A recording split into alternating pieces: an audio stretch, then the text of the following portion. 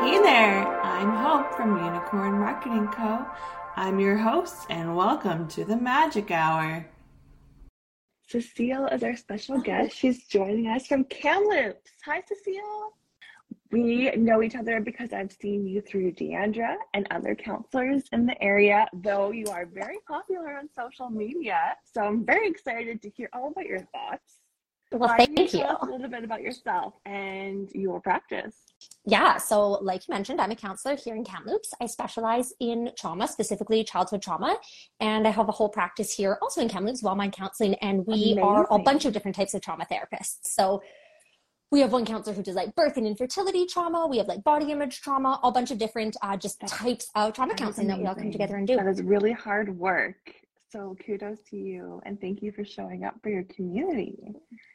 You are so welcome. Yeah, How did you first find your passion for counseling, Cecile? I started going to counseling myself when I was a little kid. I think I was like, I want to say grade 3 or even grade 2 when I went to my first counseling session.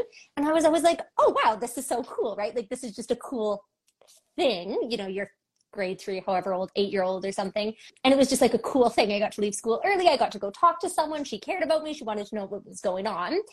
And so I think there was always like a bug in my ear around like, oh, this could be an option. And so as I grew up, I just continued to kind of have that as an idea and kind of be interested in it. So in high school, started taking like a psychology class and being like, oh, that was really cool. And then went to university and ended up majoring in psychology. And just every step that I took, the more and more interested I was in doing that until suddenly like, here I am. There's never been a reason not to. So I just kind of kept going down that path. It's just kind of been there, kind of at the back of your mind and just slowly kind of percolated throughout your life. Yeah. And it seems like, I mean, it's such a huge part of who you are. It's such a big part of who you are now. How did you create a space for your practice on social media? Tell us all about it. It was actually kind of accidental, but not. So I was building an Instagram page because, you know, you hear like having these Instagram pages can be really good. Like you can grow your business, all this stuff. You kind of are supposed to, so to speak. So I wanted to make reels on Instagram. They were like the new hot thing. And I had an Instagram page, but at the time, Instagram, you can't remember what it was. I think it was music or there was some factor that you couldn't do on Instagram. So I was like, just venting, complaining to a friend, texting her, being like, oh, this is so stupid. I can't figure it out. And she's like, well, why don't you just get a TikTok account, make it on TikTok, download it, and then upload it to Instagram? And I was like, oh, sure. Like I could do it that way. And then I thought, well, if I'm already making them on TikTok, I might as well post them on TikTok too. And they just started really blowing up on TikTok. TikTok just got really big. And then, of course, when you have an account on one platform that's growing, it naturally starts to grow in the other accounts because people start following you on both. So it was a kind of happy accident that I just like ended up on TikTok and my account really started growing that way. I think I saw you on TikTok. Maybe it was during COVID or just after the pandemic. And you were definitely... Yeah, that sounds about right. I can't quite recall. What kind of stuff were you talking about that were relating to your viewers? I think a lot of, especially in the beginning, what people really appreciated was just understanding what trauma can really look like. I think that there is, a bit of a gatekeeping around like what trauma is, around like trauma is these particular few instances that are really, really big. And that is one type of trauma, right? That is part of what trauma can be, but trauma is also smaller things. I believe it's Dan Siegel, who has a beautiful quote, and he says, trauma is anything that overwhelms our system's capacity to cope. That's all it is. So anytime that our system just doesn't know how to cope with a situation, that is trauma. And I think it's really validating for people to understand and learn, oh, that is me. And so a lot of people in the beginning were really relating to that content of like, oh, that's what's going on. Because when you have the label of what it is, obviously it's a lot easier to then figure out what to do to help. But if you can't figure out that what am I experiencing, what am I going through, then how do you change that, right? I think putting a label on it is a lot easier to identify with and to start solving the issue that's happening for people. Why do you feel that social media is a good space for yourself as a counselor? And I ask this because, of course, showing up online, being on our phones all the time, it can have a big toll on our mental health. But how do you use it as a counselor for positivity? Yeah, I think where my mind first went there was like, what accounts are people following? Because I think absolutely if you're following more unhealthy accounts, then yeah, social media can be a really detrimental place for a lot of people. I think it can be if we're following certain accounts, if we're like the accounts that inspire and that nourish. Like I think of your account, that's always about like positivity and helping people grow, helping people find their voice. I think when we're following those accounts, that's when we really can find social media to be a really great place. And that's what I'm really trying to make my account, is a place where we're talking about the reality of it. We're not like sugarcoating. It's not like all sunshine, butterfly, and rainbows all the time, right? Like it's hard and it's messy and it's difficult. And when we see that reality, I think it can be so validating. And then I try to infuse that as well with like the education part of counseling, like what the science is saying, what the research is saying, so that people get really good peer-reviewed evidence about things. Because I think there can be a little bit of the, just like anything else with any other field, there can be a lot of like nonsense that's kind of out there. And so really being able to share good peer-reviewed research is really important to me. Having peer-reviewed research is so important. Fact-checking, showing where your sources are, it's huge. A lot of information out here on social media and on the internet cannot have sources, and it can be very misleading, let's say. Yeah, that's really great. And it's an extra step for sure, of course, but you're in the space, you're already reading all these articles, you're sharing them with your team, you guys are doing training all the time. Yeah. So it seems like a no-brainer, and I'm so glad that you're ethically showing up on social media. You're welcome. Oh, thank you. Yeah, I think, when you're already consumed in the knowledge, why not just do that one little step and then share it with people so that other people can then have that as well? Because that's exactly, like you say, what we're doing already is being immersed in all of that research. And I think that's a huge privilege to be able to have access to that research, to be able to like afford some of this. And so then to be able to share that with people who might, not have the time to be doing all of it. And I can concisely, or somewhat concisely sometimes, share what that is, I think can be really cool for people. So what would you say is the giant term of mental health? What does this refer to? What is it? Oh my gosh, I feel like I should have a great answer for you, Hope, and I don't know if I do. Mental health, I'm just going to give you a circular answer. Like mental health is the health of our thoughts and of our mind. And so I think we can have mental wellness regardless. Like everybody has mental wellness that we need to look at as almost separate from mental health. So health is, how are we doing, just looking at the concrete, like medical definition of it. But I think wellness is different. How are we feeling? How are we thriving versus just the health of us? So for example, you might not have depression, but you might not be feeling good. Those are two different things. You might not have a mental health issue. You don't have depression, but are you mentally well? Are you really thriving in life? And so I'm kind of, really does that make sense? Am I explaining that properly? Rather than just the mental health. Tell me more about how everyone can relate to this. Well, I think a lot of people go to counseling because they have mental health issues, right? Like you have depression, you have anxiety, you have trauma. So we're going to counseling because something is wrong, which very valid reason to go to counseling. But what if something's not just like great? Like things are like okay, but they're not, you're not thriving, you're not really enjoying things. That's where I think that mental wellness piece can come in. That whether it's counseling or it doesn't have to be counseling, there's so many ways of doing this that we should all be focusing on like what's making me mentally well. And I think that's things like, spending time with friends and having a work-life balance, for example. All those can lead to our mental wellness, and we should all be focusing on that regardless of whether we have mental health concerns. When we go to counseling for, say, healing or to understand our trauma, that would be more related to mental health, would you say? I would say so.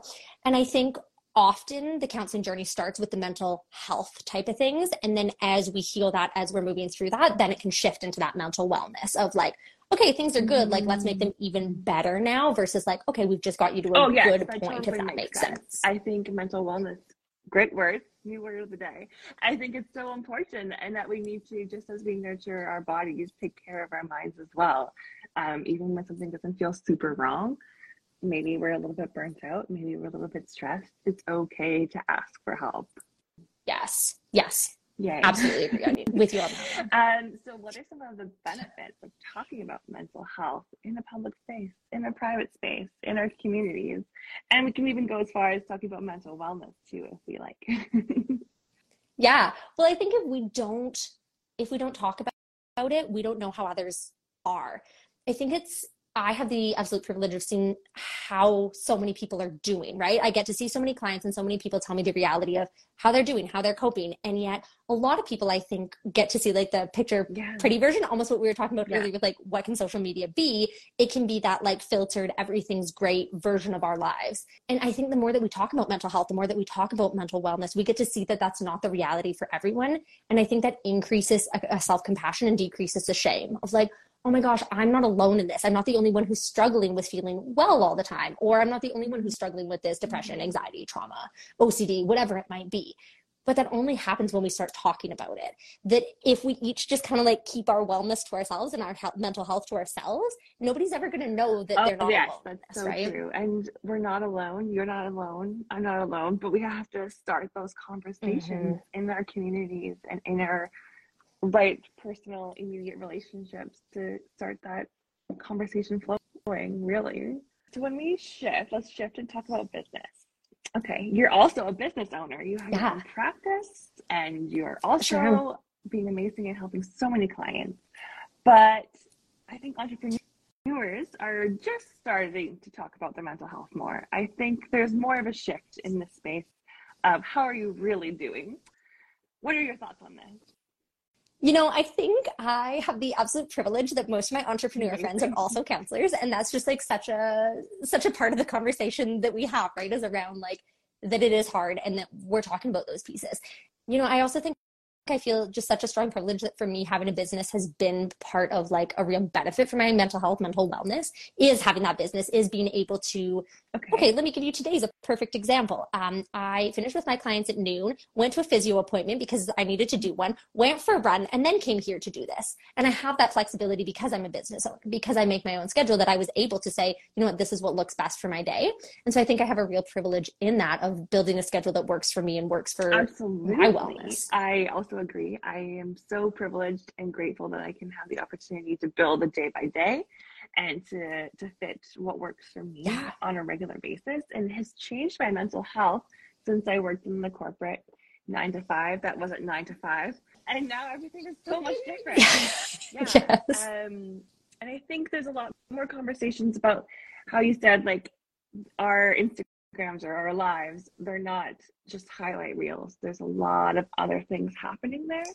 And I think businesses and small business owners are starting to talk more about those darker points. They're leaning into the darker, not talked about, not stereotypes, but those personas that aren't there, that aren't the main topic always.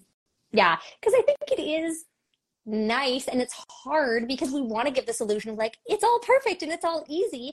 And I think there's this like fear that if I say that it's not, then like, is my business not taken seriously? Like, am I not seen in the same way? How's that going to impact like my business, my customers, all of these pieces? And so we think if we hold it in, that's the better option, when ultimately, like we were talking about before, the more that we can talk about it, the more that we can be real.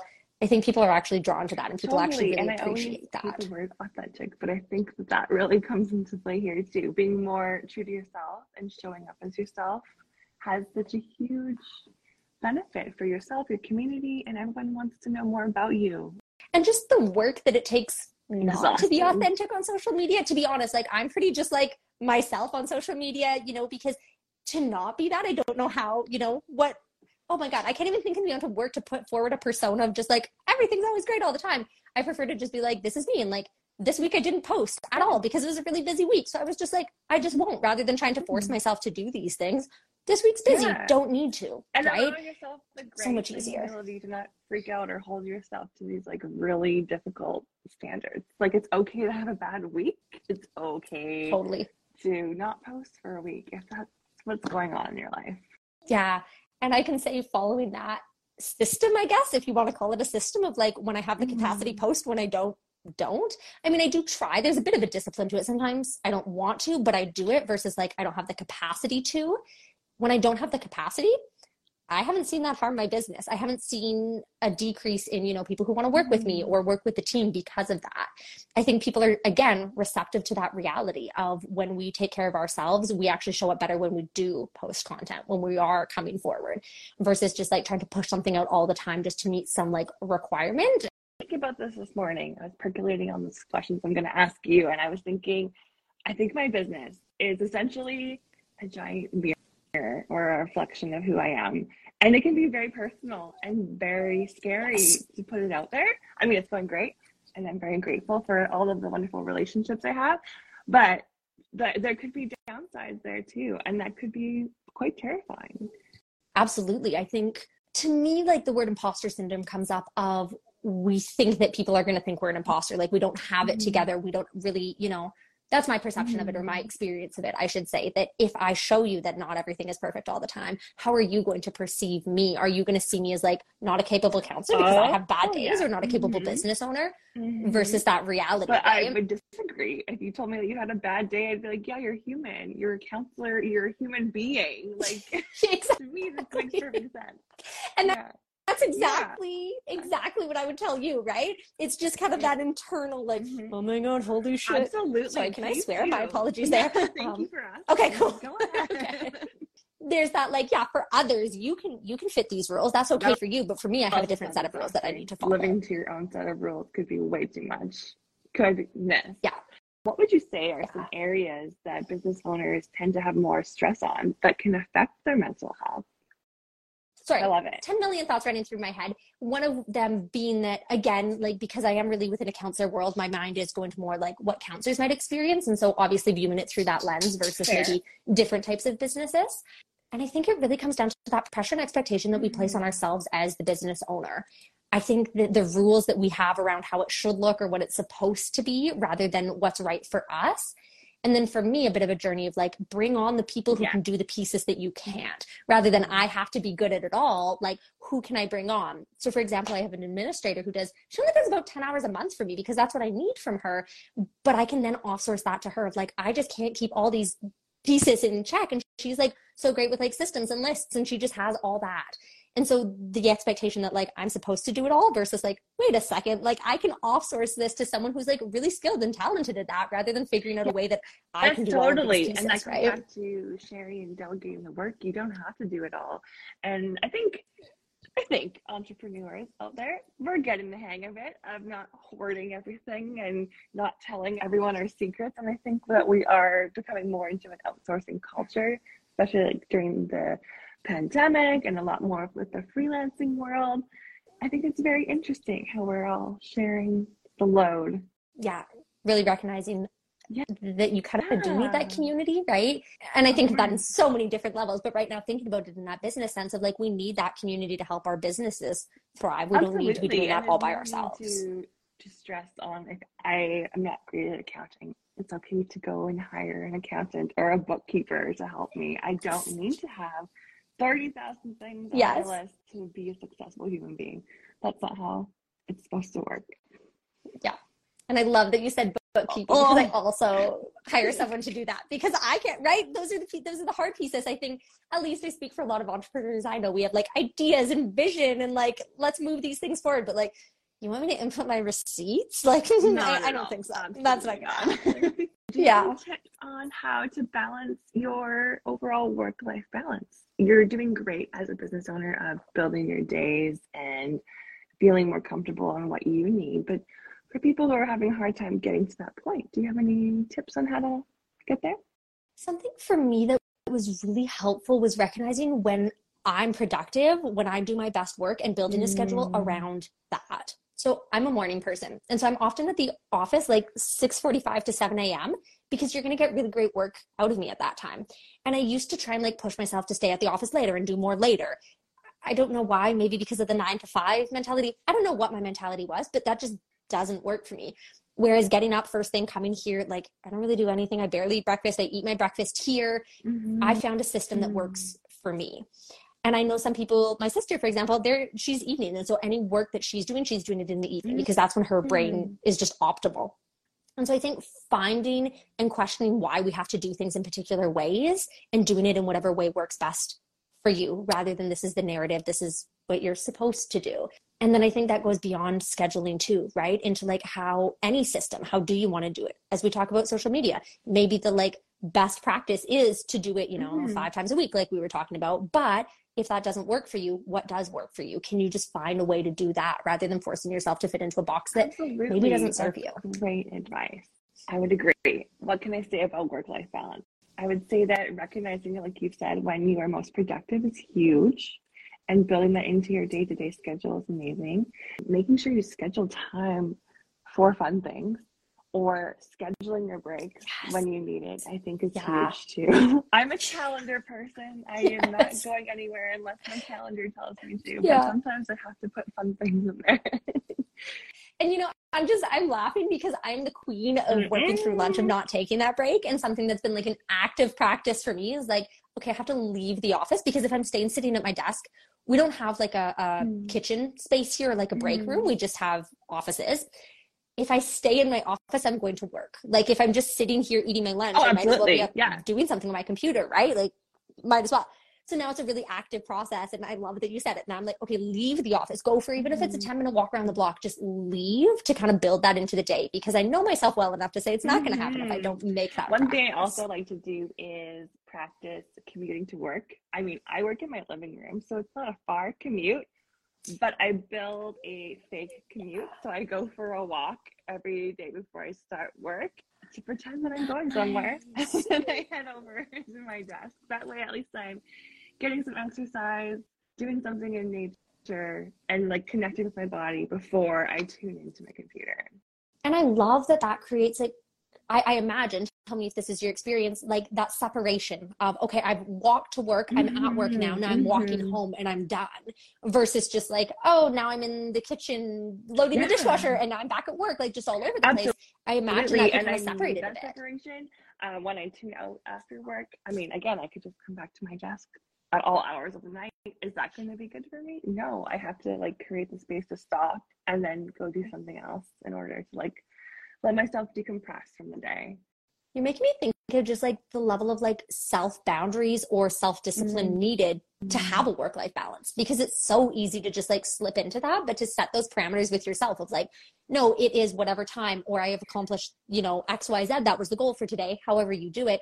There's the line. I'm not going to push past it, and to trust yourself that you can learn to do that, rather than just, oh, I'm just going to go squeeze in this and I'm just going to do that one more thing. I think when we're really boundaried with ourselves, we actually do better for our business, for ourselves, than just like letting that happen and allowing ourselves to just burn ourselves out, right? On the boundaries, but it's a work in progress. What are some activities that you would recommend for people who are experiencing burnout or are feeling pretty close to that gross, yucky word of burnout? I think connection is a bit of an antidote to burnout, and connection in that like real, authentic, deep sense. Not how just are you doing like, today? I don't know, surfacey. Yeah, exactly.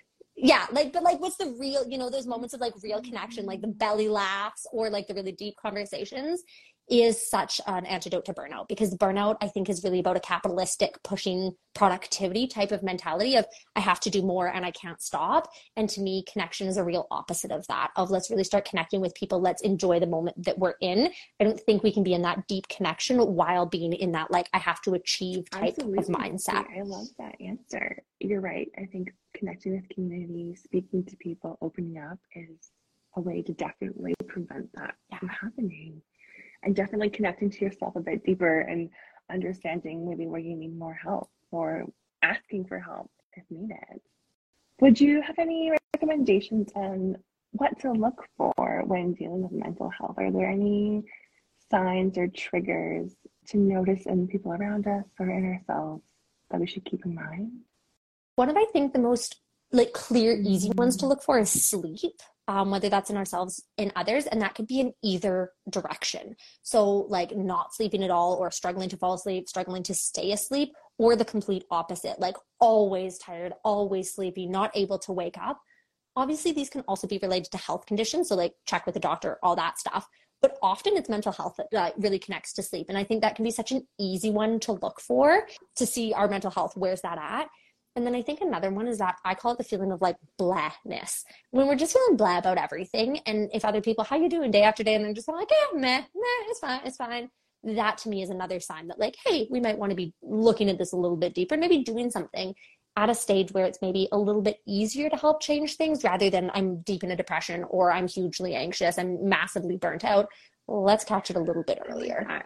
Being more preventative and thinking about it a bit more proactively than being reactive to how we're feeling. That's really important. This question sounds very broad. I feel like we need to rework this. What are some tips for people who are dealing with mental health stresses? Let's say, what are some tips for finding mental wellness? How about? I love that. Okay, I think that's a great question. There's a whole field of psychology. It's called positive psychology. And It is literally the recognition that the psychology field has always been like, what's wrong? Let's fix it. And positive psychology was like, what's right? Let's increase it. And so it's one of my like favorite fields, just out of like probably just who I am. I think it's just a great field of psychology. Yeah, it aligns with me so much. And so first off, one tip is go Google positive psychology and you will find like so many just like little tips and tricks. What are some of the really good ones? Okay, there's this one, it's called the fulcrum and the level, and the pedal. Okay. I don't remember what it's called. Sorry, I don't know the name. But basically, it's about identifying what are the little things in your life that bring you the most joy, and how do we not even create more time around them, but become more conscious of those moments. So simple, because I think a lot of people, they're just so busy, and it's like, how do I find more time? And it's like, no, don't find more time. Just find the things that are already bringing you a lot of joy, and when you're doing them, notice them. So that might even be like when you get home from work and your cat runs to the door and they're like, meow, meow, meow, meow. Take that second and like when you're picking up the cat and just being like, hello, just the 5 seconds that you're picking up that cat, like really notice what it feels like in your body when you're like, oh, okay, I feel this like bubbling joy in my chest as I see my cat running up to me. Pick up that cat and just like really notice the kitten and like how cute they are. And you're like, oh my God, I love you so much. Take that 10 seconds, 5 seconds to do that rather than just being like, oh, hey, like keep going with my day. What are the moments? Become really conscious of them and like move into them. And then also Google positive psychology because there's a million more. Okay, those are my 2 little tips on that. So I practice using the 5-minute journal, I think it's called. And so every morning I write down what I'm grateful for, and then I write down an affirmation for my day. I've been doing this for like, I think almost 7 months, 8 months. Oh, wow. Sometimes good I commitment. a little bit and I come back to it, but I definitely notice how I'm feeling when I'm checking in more on the gratitude of each day, and when I'm coming back and like circling in at night and writing down what were some positive things that happened today. And it really has had a huge effect on me. I really love that. And I love that that's such a simple, quick practice, because I think a lot of people, when we talk about like feeling better, they're like, okay, but I don't have time to like, I don't know, go for a run every morning or whatever it might be. Like you hear about these things that are pretty time consuming, and I get that. Fair. I so get that. It can be really hard to find that time, but can you find those little minutes? Like you say, it's a 5-minute journal, like amazing. Yeah. Everybody can find 5 minutes in their day. And if you tell me you can't, then I don't believe you. Talk to me. We're going to find 5 minutes, right? Because it's 5 minutes.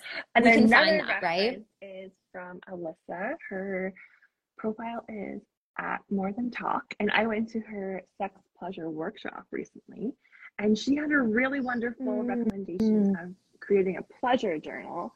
And I think this comes back to your tips on positive psychology. I'm just noticing it doesn't have to be sexual, but what is pleasureful in your life? And if you're eating a piece of chocolate, notice how the chocolate tastes and feel it melting into your mouth, and enjoy every little bit, and just try and make that tiny little like mental shift around eating a piece of chocolate. And I think that's huge. You're making me think of, and I hope it's okay. Can I share another one? Is that okay? It's called a mini vacation, and it's so much like what we're talking about here.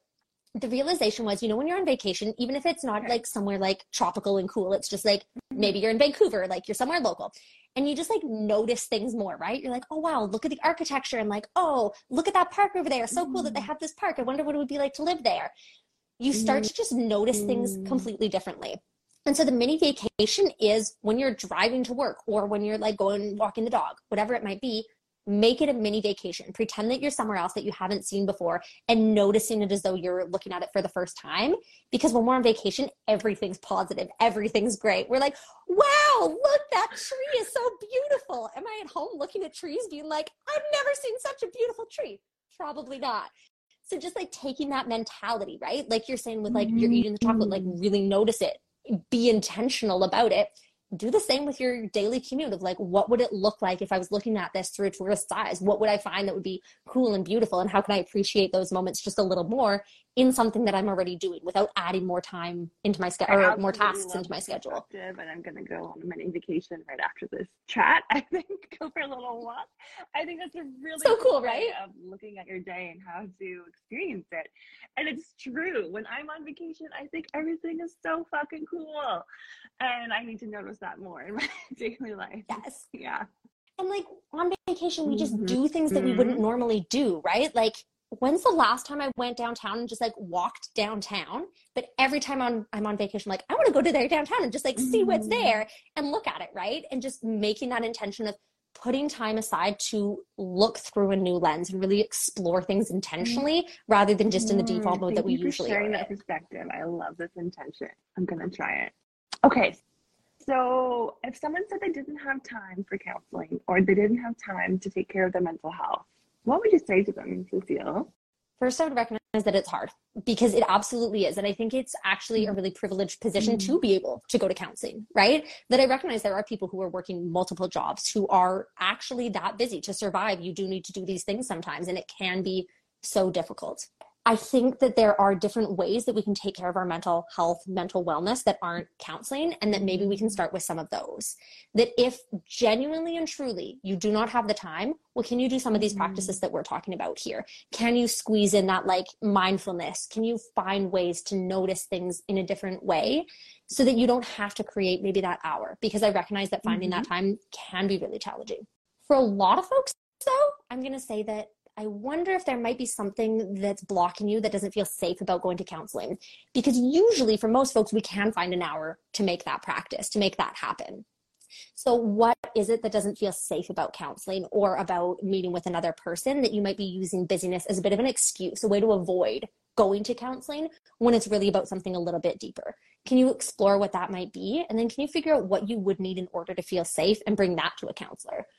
So for example, it could be setting a boundary with your counselor right from the beginning of like, there's some big trauma that I want to work on at some point and I'm just not ready to do that. I just want to get to know you first and that might take a long time. Is that okay? Yeah. Hell yeah, that's okay. Thanks for sharing your needs with me. We're going to take 2 years if that's what you need and never talk about that thing until you feel safe enough with me to do that work. But identifying what that is that you need in order to feel safe, if it is maybe a bit of an avoidance strategy that we're leaning on, say, like I say, like I'm too busy. Is it really that? Can we look at what the truth is so that we can get the help that we might deserve and need, or that we do deserve and might need? Totally. Do you prefer the virtual counseling world or an in-person session? And what do you think are benefits of each?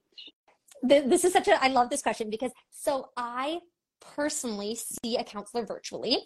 I have a co-supervisor counselor. So what that means is that I work with a more experienced counselor on my cases and then stuff that comes up for me because of my cases and in my personal life. And so I see them virtually because that's what fits best to find the counselor who I wanted to work with. They don't live in Kamloops. That's the choice that I had to make. The benefit is that we can get the person who's exactly what we need, who might not be available locally to us. I also think it's a time saver. So I see my counselor like from my desk between sessions. And so I don't need like that commute time there and back. It's an hour. I can make that. It's really convenient. For a lot of folks, there's that real sense of safety because they can do it from a place that's theirs and that feels really safe and comfortable to them. So if you're going to do some really difficult trauma processing, what better place than in your bed where you're like, this is my bed. I know nobody's going to walk in. I'm curled up. You know, that's just so comforting. That being said, as the counselor, I so prefer in person. There's something about that in-person connection that just feels so much deeper. And I think it creates a space where you're being really intentional. People will come and they tell me, I come to therapy 15 minutes early to sit in the waiting room, to have 15 minutes to think about it before I then come into the therapy room. And then they go wait in the waiting room after, like they stay there after their session to have a bit of time to journal or to process. And so I think coming to the counseling room also gives you, like, it's a separate space that you can really move into, that you can be a little bit intentional about. And then you do get that face-to-face, which I think is so beneficial as well. So I think such a complicated question. Yeah. And I think it's really just, what do you need? Like, is there one particular person who maybe isn't close to you and you really want to work with that person and you don't care that maybe you lose a little bit because you aren't in person?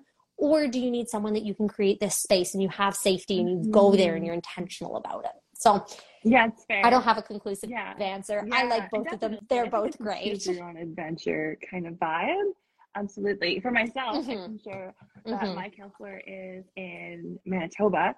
And she used to live in Kamloops, and I also used to live in Kamloops, now I live in Vancouver. So that distance gap, I need this person. She's amazing. Like, there's no other counselor that I have that vibe with. So I'm so grateful that I can call her. It doesn't matter if it's Zoom. It works for me. I'm so grateful for that.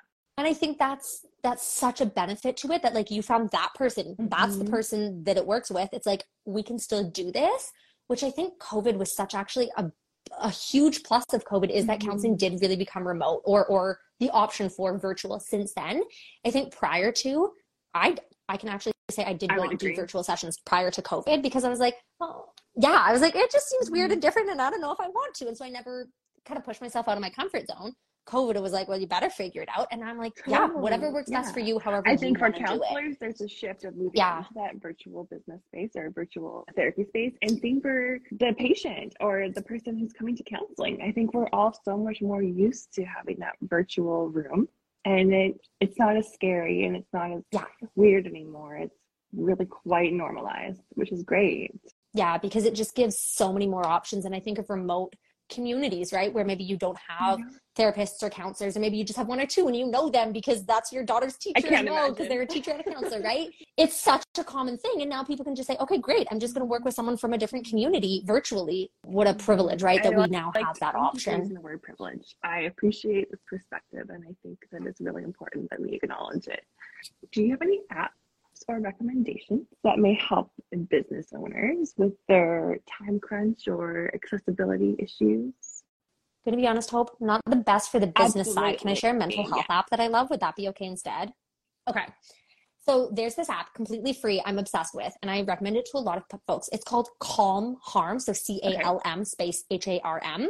It is originally designed, and like the purpose of it is for like self-harm. If you're going to self-harm, that's what the original intent of this app is. But I recommend it to so many more people. This app, when you go in, it lets you select how long of an activity you want to do and kind of what type, like the overview of like, you know, do you want something that's like thought-based? Do you want something that's a distraction? Do you want something that moves you into your body?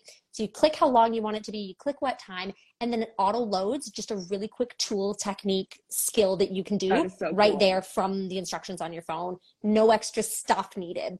And so I recommend it to people all the time of like, if you're feeling like you just need a little something, you're feeling dysregulated, you're feeling anxious, you just want something like right here, right now, pop into your app, do that. I love this app, recommended all the time, and it's completely free. So it's a really, really accessible app. Any other amazing apps in your brain that you want to share with us? I'll share one while you're thinking. I have one new. There is a free trial and a freemium version. And essentially, there are a bunch of courses that you can take on your phone that counselors provide to help you get through all of these different kinds of scenarios. Say you're a mother dealing with postpartum stress disorder. Maybe you're coming out and you're dealing with all of these emotions and feelings. There's so many specific courses tailored to your needs that are available to help you get through that, made by people who are in the mental health field and who have that knowledge to help you out. You're making me think of, I think they just changed the name, but I'm sure if people look this one up, it would still be, it's Minded, but MINE apostrophe D. I don't know why it's spelled that way. And I think they just changed the name, but it's very similar where it's all a bunch of different therapists. And there's also coaches on that one who have different talks around different things. And they structure it kind of like a classroom where it's like session 1, session 2, session 3. And they're just so in depth about different topics. I'm thinking of Dr. Alexander Solomon, who's like, that's an Instagram account. She's a professor of marriage and family therapy. And then she's also a family therapist herself. Like she's on there and she talks about like relationship stuff all the time and different counselors who really like niche in. That's another really great one. It is pay for service though. So obviously important to keep in mind for folks who might not be able to afford that at this time or might not want to invest in that. With an apostrophe D.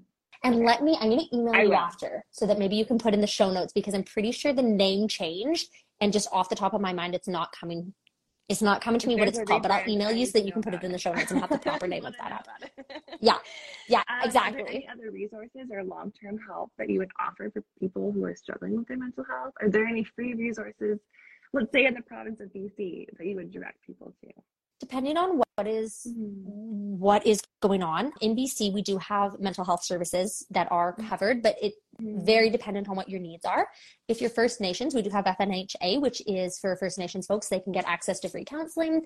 If you've experienced any type of crime, and it doesn't even have to be one that you've reported. So for example, if you experience sexual assault as a child, you never have to have reported it. And through CVAP, Crime Victims Assistance Program, you can get free counseling through that. And then there's also obviously so many nonprofits in each community that offer different free counseling services. I'm thinking in Kamloops here, we have the Kamloops Sexual Assault Counseling Center, or Kamloops Sexual Assault Counseling Center. No, that's right. Yeah, I was like, wow, do I have the name right here? And they offer like free services for folks who have experienced any form of sexual assault. So I think there's so many different ones that I'm almost giving you such a broad thing here right now, because I think it depends on the exact need of a person. So let's say I need it. Yeah. Or maybe I do know what my need is. Should I just go type into Google counseling near me? Or is there like a website that hosts a bunch of these different resources? This one doesn't host free resources, but Psychology Today is a great platform that kind of counselors can pay to be listed on there.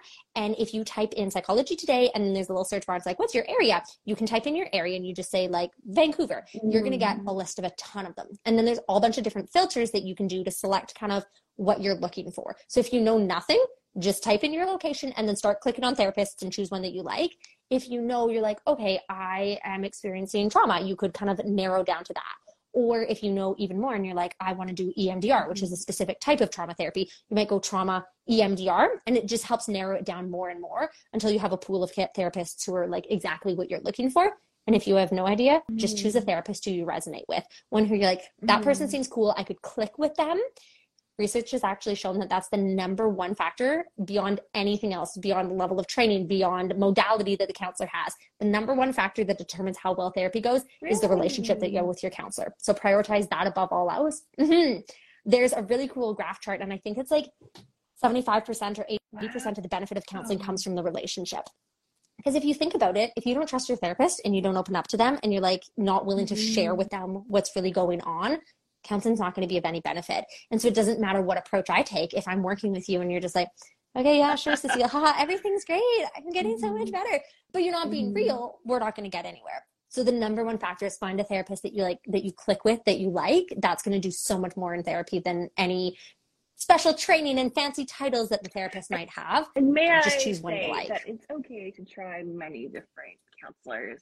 I think that this is not something that's talked about very often. People are like, I have a counselor, it's okay, I'm going to a counselor. Or maybe they stop their journey and they're not quite there, but there's so many people out there.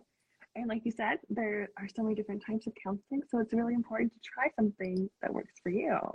And I can speak for all of the therapists. I know that we're never hurt by that. If you're like, you know what, we're just not a fit, right? Because that's so fair. Just like say, friends, you're not going to be a fit with everyone. And that doesn't say anything about you. It's just like, we don't click.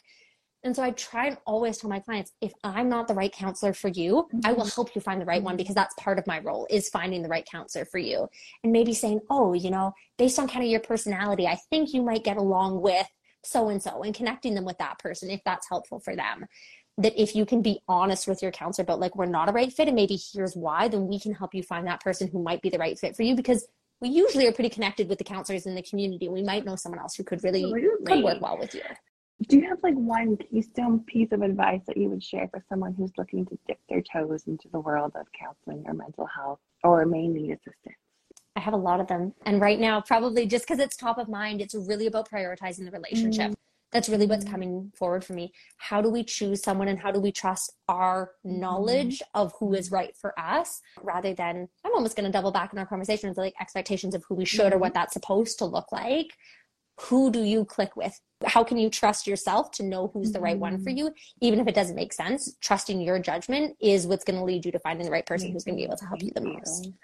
I'm definitely going to have to go check out all of these different apps. I'm really excited. I love trying new things. I use the Calm app a lot for, I wouldn't say meditating, because I'm not really a person that likes to meditate, but it helps me slow down, and I like to listen to what they have going on. So here's some time. Please tell us everything that you want us to know about Cecile Tucker or your counseling practice. Where can we find you? I'll mention kind of two different, because there's almost two parts to my business. There's like the in-house counseling agency. And when I say in-house, I also mean virtual. I just use the term kind of in-house. And then I have the online stuff. So if people are looking for a counselor, wellmind.ca is a really great place to go. You can learn about the different counselors that we have on the team. All of us do kind of specialize in trauma and have a focus on trauma, but you don't only have to come to us for trauma, because we understand that there's more to you than just one part. And so maybe you've experienced trauma, but that's not what you want to work on. You want to be working on your relationship with your boyfriend and it has nothing to do with your trauma. Great, let's talk about that. We don't have to only do trauma work. And what's really cool is that we have counselors at all bunch of different price points because we recognize that not everybody has benefits. So for example, right now we have 2 and soon we have 3 new ones joining us who are practicum counselors, which means that they're just about finished their master's degree and they need supervision. So they get supervision with me and they can see you at a really reduced rate. So it can be really cool for folks who maybe don't have benefits but want some counseling. That's on wellmind.ca. And then I also have a bunch of, 2 main ones right now, quizzes that people can do to learn different pieces of mental health. Those are also on the WellMind website, so wellmind.ca. And then if you just go onto the How Can We Help tab, you'll drop down and you'll see the quizzes there that we have available. So little self-assessment quizzes. One is about how maybe trauma has impacted your relationships. And then you can get this workbook to kind of help you understand how trauma has impacted your relationships and maybe what you might want to do moving forward. And then we have one on what stage of trauma healing are you at? And there's 4 different stages of trauma healing. And a lot of people have assumptions about what therapy is based on that. And so when we can understand where we're at in our trauma healing journey, we can know exactly what we need to do at that stage in order to help us kind of move through. And so you can take a little self-assessment quiz again on that. And then you can also get a workbook there to find out, okay, if you're at this step, this is maybe some of the things that you could try doing to help you facilitate healing in this step of your journey. And where can we find you on social media? Tell us all about it. Yeah. So if you want to find me specifically, I'm at Cecile Tucker Counseling, both on Instagram and on TikTok. If you're looking for the agency as a whole, that's at WellMind Counseling, and we're only on Instagram for the agency. Well, I really appreciate your thoughts, your time. It's been a privilege to talk to you. Is there anything else that you would like to share with us? No, I could talk forever. When you're asking that, nothing's popping into my mind right now. So I think I'll say I've probably talked enough and said what I needed to say for today. Thank you so much for joining us. And I'm really looking forward to finally editing these episodes and putting it out there into the world. Thank you so much for having me, Hope. This was a lot of fun.